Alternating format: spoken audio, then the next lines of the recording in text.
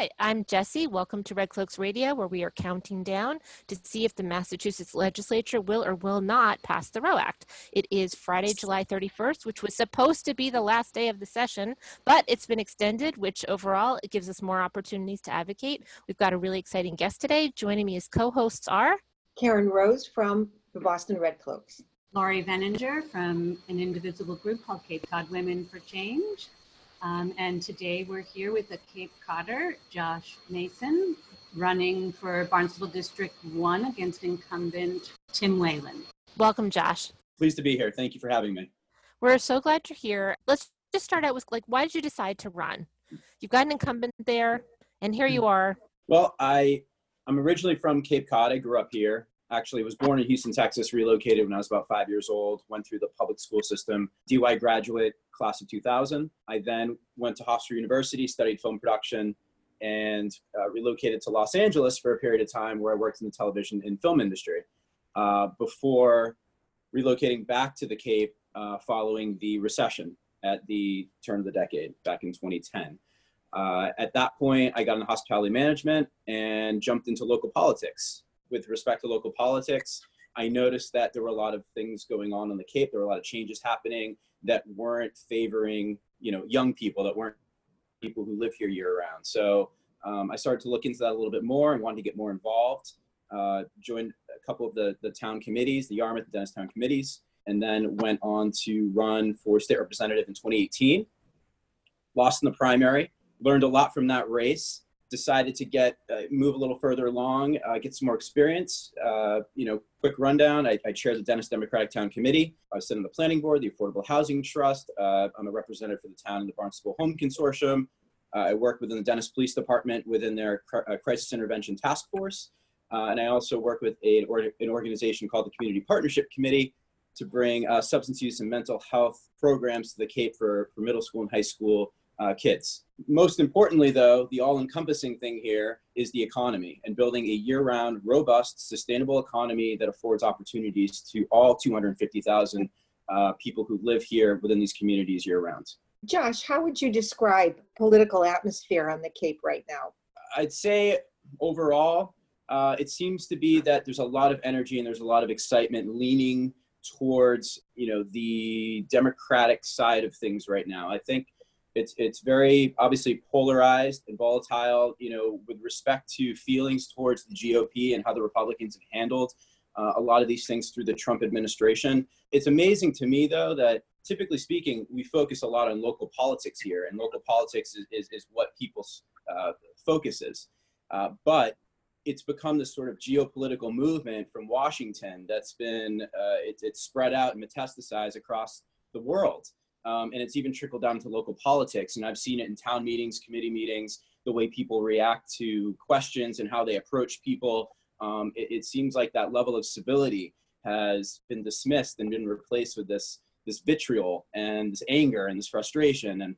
And the thing is I feel that, this disruptor was elected in 2016, right? Because people were so angry and they felt like they were left in the dark or they were being ignored. I feel like they're more angrier and they're in a worse position now than they were in 2016. So I think people are starting to come to that realization. We're in a very purple area here in Cape Cod, which means that we have a lot of independent voters. And the wonderful thing about that is we have open-minded individuals. We have open-minded people who are willing to listen to the candidates, to listen to the messages, and to vote for the best candidate based on what they're going to do and how they're going to do it. Thank you. Mm-hmm. Of course. In terms of where you are, you mentioned there's people who are off-season people who are year-rounders. Who are the people who tend to vote there? The majority of people in my district, at least, that vote in elections, we'll be lucky. I've got about 41,000 constituents that live in the First Barnstable District. It's amazing. We're about predominantly Caucasian, about 94%. So that leaves such a margin for any minorities, obviously within the district. So it's kind of unique, but it's sort of piecemeal across the Cape within different districts. They have different scenarios. That just happens to be the First Barnstable District. And we're lucky if we can get a turnout of about 40% of that. I'm cheering and exuberant if we can get 19,000 voters to show up to the polls for this presidential election. Because typically speaking, when it's a midterm election or it's a down ballot or a special election, you get a very marginal turnout. But most people who live here year round, if we can get 19,000 of those constituents to show up, then we're in a great position. We know there's a lot of issues that have really brought people together over the past 4 years. So if you just go back to the very beginning of 2017, there was a gigantic women's march in Boston with 100,000 and more people coming up because they were saying that women's rights had to be acknowledged. And it was I don't know if anyone's call was there, but it was a life-changing experience for me to be there, to see so many people and think, wow, I'm not alone with my thoughts about equal pay or about reproductive justice, or, look at all these people who showed up, men, women. And you've had a little bit of positive press from my friends because you have recently spoken out in support of the Roe Act. And I'm just going to be direct, but having a man speak about it is sometimes more surprising for women. And honestly, what I'm curious about is this came up because there was a forum on the Cape and some other Democratic candidates weren't so supportive. So let me just cut to the chase. Can you tell me a little bit about your views, where you are in terms of the Roe Act? So when it comes to the Roe Act, listen, let's just start fundamentally with women's rights and reproductive access. I've always been in support of it. Behind every strong man is an even stronger woman, right? And I think we got to a place in 2016, 2017, where it was in front of every strong man is an even stronger woman. And that's nice to see. It's, that women are getting the opportunity to have their voices heard, that they are being viewed at a little bit more equally within society. And, things aren't necessarily privileges anymore. I don't like that term. For instance, I don't like how we have to go to the Supreme Court to have a ruling on LGBTQ to have people within that community be considered equal. We are all equal. We're all human. We know that's fundamentally sound, right? But with respect to the Roe Act and access to reproductive rights, I am completely in support of it. I have been through instances in my life personally where this stuff is hit close to home. I have a very comprehensive and deep emotional understanding of how this all works. I understand the system. I understand the gravity of it. I also understand the challenges and the barriers to entry for most women to, acquire the care that they need to have the access. And certainly the system doesn't favor women in that regard. So, the judicial bypass mandate, for instance, is one of the biggest things for me, where, that needs to be abolished altogether. And it's strictly between the patient and the doctor. And there is no middleman. There is no in between. That's how this is supposed to work.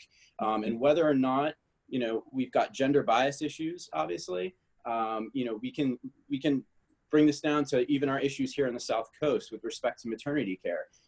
To grow the communities here in Cape Cod, we are marginalizing women, and this is sort of a form of feminine racism, if you will, by sort of pushing all of the poor communities and access to some of these maternity care and pediatric care units further into more of the affluent areas. And it's like even hospitals and the care programs have been gentrified to the point where we've got women who are going to Home Depot parking lots and having babies and then calling police and fire and EMT to come to make sure that baby is delivered properly.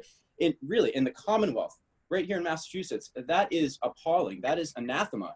And so, with respect to the Roe Act, it is vitally important. This is a mandatory bill that has to go through, and in the year 2020 here in the Commonwealth of Massachusetts, which is one of the most forward-thinking and progressive states in the country, we are still having this conversation. And I mean, again, appalling is not even the word to use. I mean, it's mind-boggling to me. But no, I will fight for this. I certainly hope it's still not on the table when I make it into the legislature. I hope that this passes ASAP.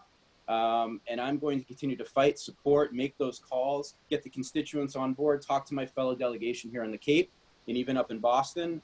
We've got a wonderful lifeline of people here that are in support of the Roe Act. And like I said, this is just something that should have been done years ago, and it's one of my top priorities at this point. So, We also really hope it's passed. I mean, we had really hoped it would pass last fall. It's been such a long process for something that feels obvious. Just yesterday, the Senate did vote on a package that will address some racial disparity in terms of maternal health. But given that the 1974 law that's on the book literally defines pregnancy as being the mother of an unborn child, it's maternal health, I guess, then from 1974's perspective, to be allowed to end a pregnancy under different circumstances that you make the decision on your own with your doctor. Because you had that background in Los Angeles and talked a little bit about the film industry. Politics definitely, and you point to this as a little bit of theatrical performance. And we understand that in the Red Cloaks, because of course using the handmade imagery has its own bit of theater. I do want to turn a little bit of attention to this forum that took place in the Cape because it caught our ear. You were discussing with two other people the question about whether people supported the Roe Act and their different views. Jim Dever, who's running in a different district in the Cape, said some really interesting things that are just not factually correct. For the people who are listening who didn't happen to hear it, for example, he talked about being thrilled with the Supreme Court because Judge Roberts is, quote, always on our side, which was sort of surprising language if he had read the opinions, because Judge Roberts didn't decide based on being on our side about women's reproductive constitutional rights. He had a completely different line of thought, which is not really actually supportive. He also talked about maybe the consent thing could change. So instead of going in front of a judge, maybe people could go in front of a court magistrate, someone who's like an expert in the area. And somehow he missed doctors as experts in the area. I'm only pointing to that because what is it like as a candidate when you're sitting there in a forum and you've got people who are running, not against you, they're running in parallel to you, but I'm thinking it must be interesting in your mind to think about the range of blue.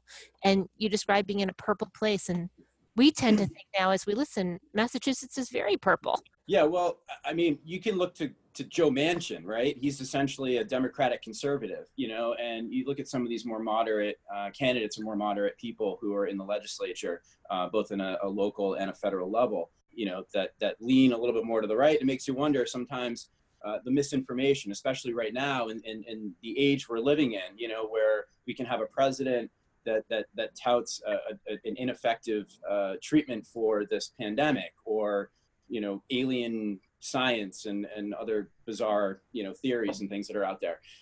But it is important that especially as a candidate, it's our job to educate the public. It's our job to ensure that the facts, that the data, that the scientific research that's been done by the professionals is in front of our constituents and our communities, to make sure that they're getting streamlined the best possible and the most accurate information to ensure that their lives are taken care of, that their lives are enhanced, that they have the access and the knowledge to things that are necessary. With respect to this sort of being misinformed or maybe going by information that someone may have read, and again, for me, my rule always is that you need to go to 5 factual sources and have that information corroborated. And I'm saying 5 at the very least. I mean, if you can find 10 or 15, amazing, that's great. But if you can't corroborate it with at least 5 factual sources, then I consider that just an opinion at this point.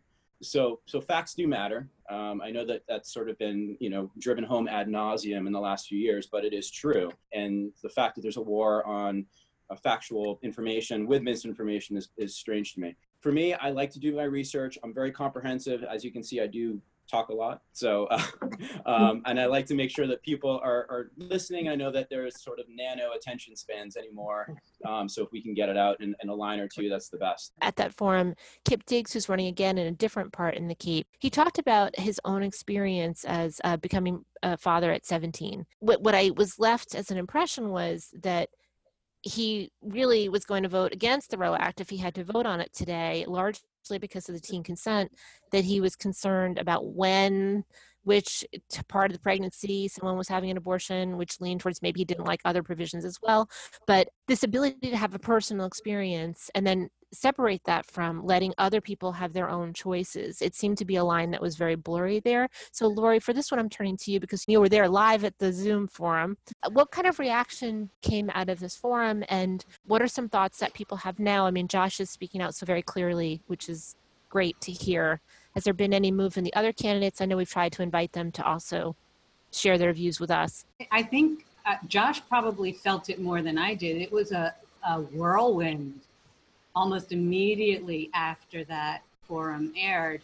And in the days following, I would say the outcry about the lack of knowledge or an understanding of the bill and the current laws that are on the books was so shocking and dismaying for so many Democrats, you know, and we were very disappointed and upset. And I think it was actually, I think it was a good thing, because what it caused to happen was, well, it's, you know, obviously it's made Josh come out more, you know, clearly in his stance, but it's also coalesced the whole advocacy movement, you know, like we've got to do something.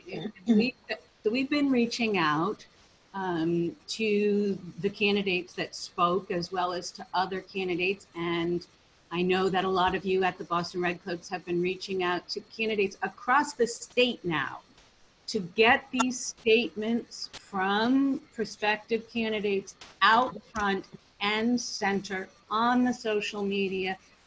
And so there's no more cover for the ignorance or the negativity about it. So I think that's a positive thing.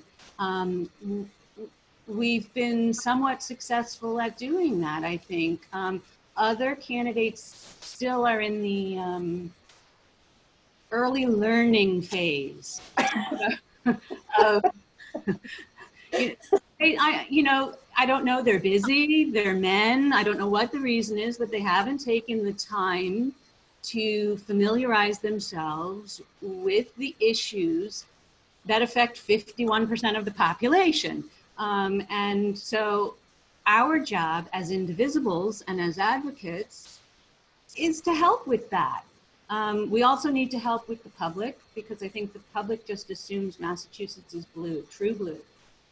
And they're not even aware that this debate is happening, and that if Roe v. Wade falls at the national level, we go back to 1974, quite literally. Well, and Josh, because we're on Zoom, we can see each other, and I can see that you wisely physically reacted by shaking your head no, that it's not all men. And we've certainly found that, and having you here is a good reminder, because you're a man and you are very clearly informed and comfortable speaking about it. The reality is, underneath reproductive justice, reproductive health, reproductive rights is abortion. And it's so much harder to talk about abortion. I'm better at talking about it than I was since last January when this was first launched at Sexual Health Lobby Day. There were these signs that said abortion is health care. And I'm like, I don't know if I carry that sign. I mean, it's got the word abortion right on it. And I have Catholic relatives who have bumper stickers with the other perspectives point of view on it, but I've finally figured out that I have to actually talk about it out loud, and it seems like you've reached that point. What helped you get more comfortable talking about something? The economy is terrible right now, but the economy is terrible, but like, we talk about it. How are you becoming more comfortable talking? Because we are looking for leaders. Well, you know, again, let me just sort of circle back around to personal experience, and you know, for me, excuse me, for me, it's difficult, because I was in a very serious relationship when I first moved to Los Angeles with someone who I'd met in college, and we relocated to LA together. And, you know, she was on a very potent, very serious pharmaceutical drug for dermatology. And she, you know, was, you know, there was practicing of safe, you know, but she ended up getting pregnant. And, you know, we had to go to, obviously, OB, the doctor, to figure out what that means while she's on this medication. And there was a very high probability that if she were to give birth, that this child would be affected, impacted mentally and potentially physically. And so that, you know, and because of the probability rate, we had to make a decision, a heart-wrenching, a gut-wrenching decision, and have discussions amongst ourselves about what to do. And ultimately, the decision was to abort, you know, that pregnancy. And it's still very, I don't talk about it a lot. It's very difficult for me to talk about. But I also, it gave me it gave me a very profound understanding of the decisions that women are making every day in this world with respect to pregnancies in various situations related to healthcare, and why they're making those decisions. So I think the most salient point at the very heart of the Roe Act is trust in women to make the decision that's best for themselves, trust that they can make the decision that's best for their lives, for their families. And I think if you don't support the Roe Act, it means you don't trust the woman to make that decision herself. And that, to me, I can't let that slide. I really appreciate you sharing that because it is very difficult. It's a difficult experience, and it definitely stays with you. And it's a lot to put yourself out there. A lot of the people who have shared their stories over the past year, it's hard because they put their story out there. And with the taboo in society to never talk about it, we know people are involved in having abortions, but if nobody will talk about it, people keep holding themselves so distant from it and judgmental. So it's a lot for you to share it. Thank you. And very important because otherwise people hold on to the judgment and they hold on to a false conception, that it's a bunch of co-eds running around that are irresponsible, right? And it's really so much more than that. Yeah, and honestly, I know, this is going public. I know that, chances are someone's going to take this and use this against me and judge me for what happened in my past. But, I can't change that. I don't want to change that. That's who I am. We learn from these experiences in life. It's important. It's all about growth. I look at it this way. You've got devout Catholics out there like Nancy Pelosi, and she supports the Roe Act. She supports women's reproductive rights. So it is possible to have things both ways in this world, in this society. And it's not about religious beliefs or ideological beliefs. It's strictly healthcare. Women's reproductive rights is healthcare, and access is general healthcare, and that's how it should be considered, right under that umbrella. It should not be segregated to a different subject line. Full stop. And it often is, because it's difficult for people to make that equation that abortion is healthcare. And I felt the same way as Jesse in January of 2019. I thought, I'm not wearing that t-shirt. But along the way, I can see more and more that is the equation that we have to get more people to understand. And it seems also, no matter what's going on in the world, women's issues are always seen as, well, not now because we have a pandemic. Well, not now because there's Ebola in Africa. Well, not now because it's an election year, and so forth. So there's always some reason there were too many legislators, but not now. No, not now, honey. Just go sit down over there and we'll be back to you. So I appreciate you sharing your story, because when we tell our stories, we realize we're not alone, and that gives us hope and power and creates a response and action. So we have to tell our stories. We have to go forward with them. And yours is very, very much appreciated. Thank you. In the last little bit of time we have, we first thank you so much for joining us today. It makes a big difference to get to know candidates who are running, and we trust that if you were elected, the Roe Act would be passed already. It would have been more of a priority a year ago or 18 months ago when it was first introduced, and it would be kind of a no-brainer. Also really appreciate your putting the light on that. While I do focus on it being about a pregnant person's choice, for so many people that I know, the man who is involved in the pregnancy is often deeply and passionately attached to the decision as well, in a supportive way, as you were. And often men's voices, frankly, get left out of this conversation. So it makes a big difference to hear. Really, that's a good check for me. I have been checked. Thank you. We would love to follow this race and see how you're doing. We have reached out. We're reaching out to Tim, and if he would like to speak, but we know that he's been out there and has not shown any support for the Roe Act for 18 months. So that does speak to us already. We have that information, and voters do too. The other thing that you opened with is how complex the work you will have to do once elected is, how getting jobs, securing mental health, making sure that there are hospitals up and running where people can access them. It is a really hard job, and we know we really are focused on this one issue. So it's a wise person who can go this deep into something very thoughtfully and who could be trusted to manage the wide range of things that would be on your plate. No, I appreciate that. And again, this is something, it's not an issue. That's a negative way of looking at it. It's a priority, and it's a priority that we get this done. And it's a priority that it becomes part of the system and who we are and how we live our daily life. Thank you so much for being here today, Josh. Absolutely. Yes, thank you. Yes. Thank you for having me. I really Thanks, appreciate it. This was wonderful. Thank you. You're quite welcome. Bye.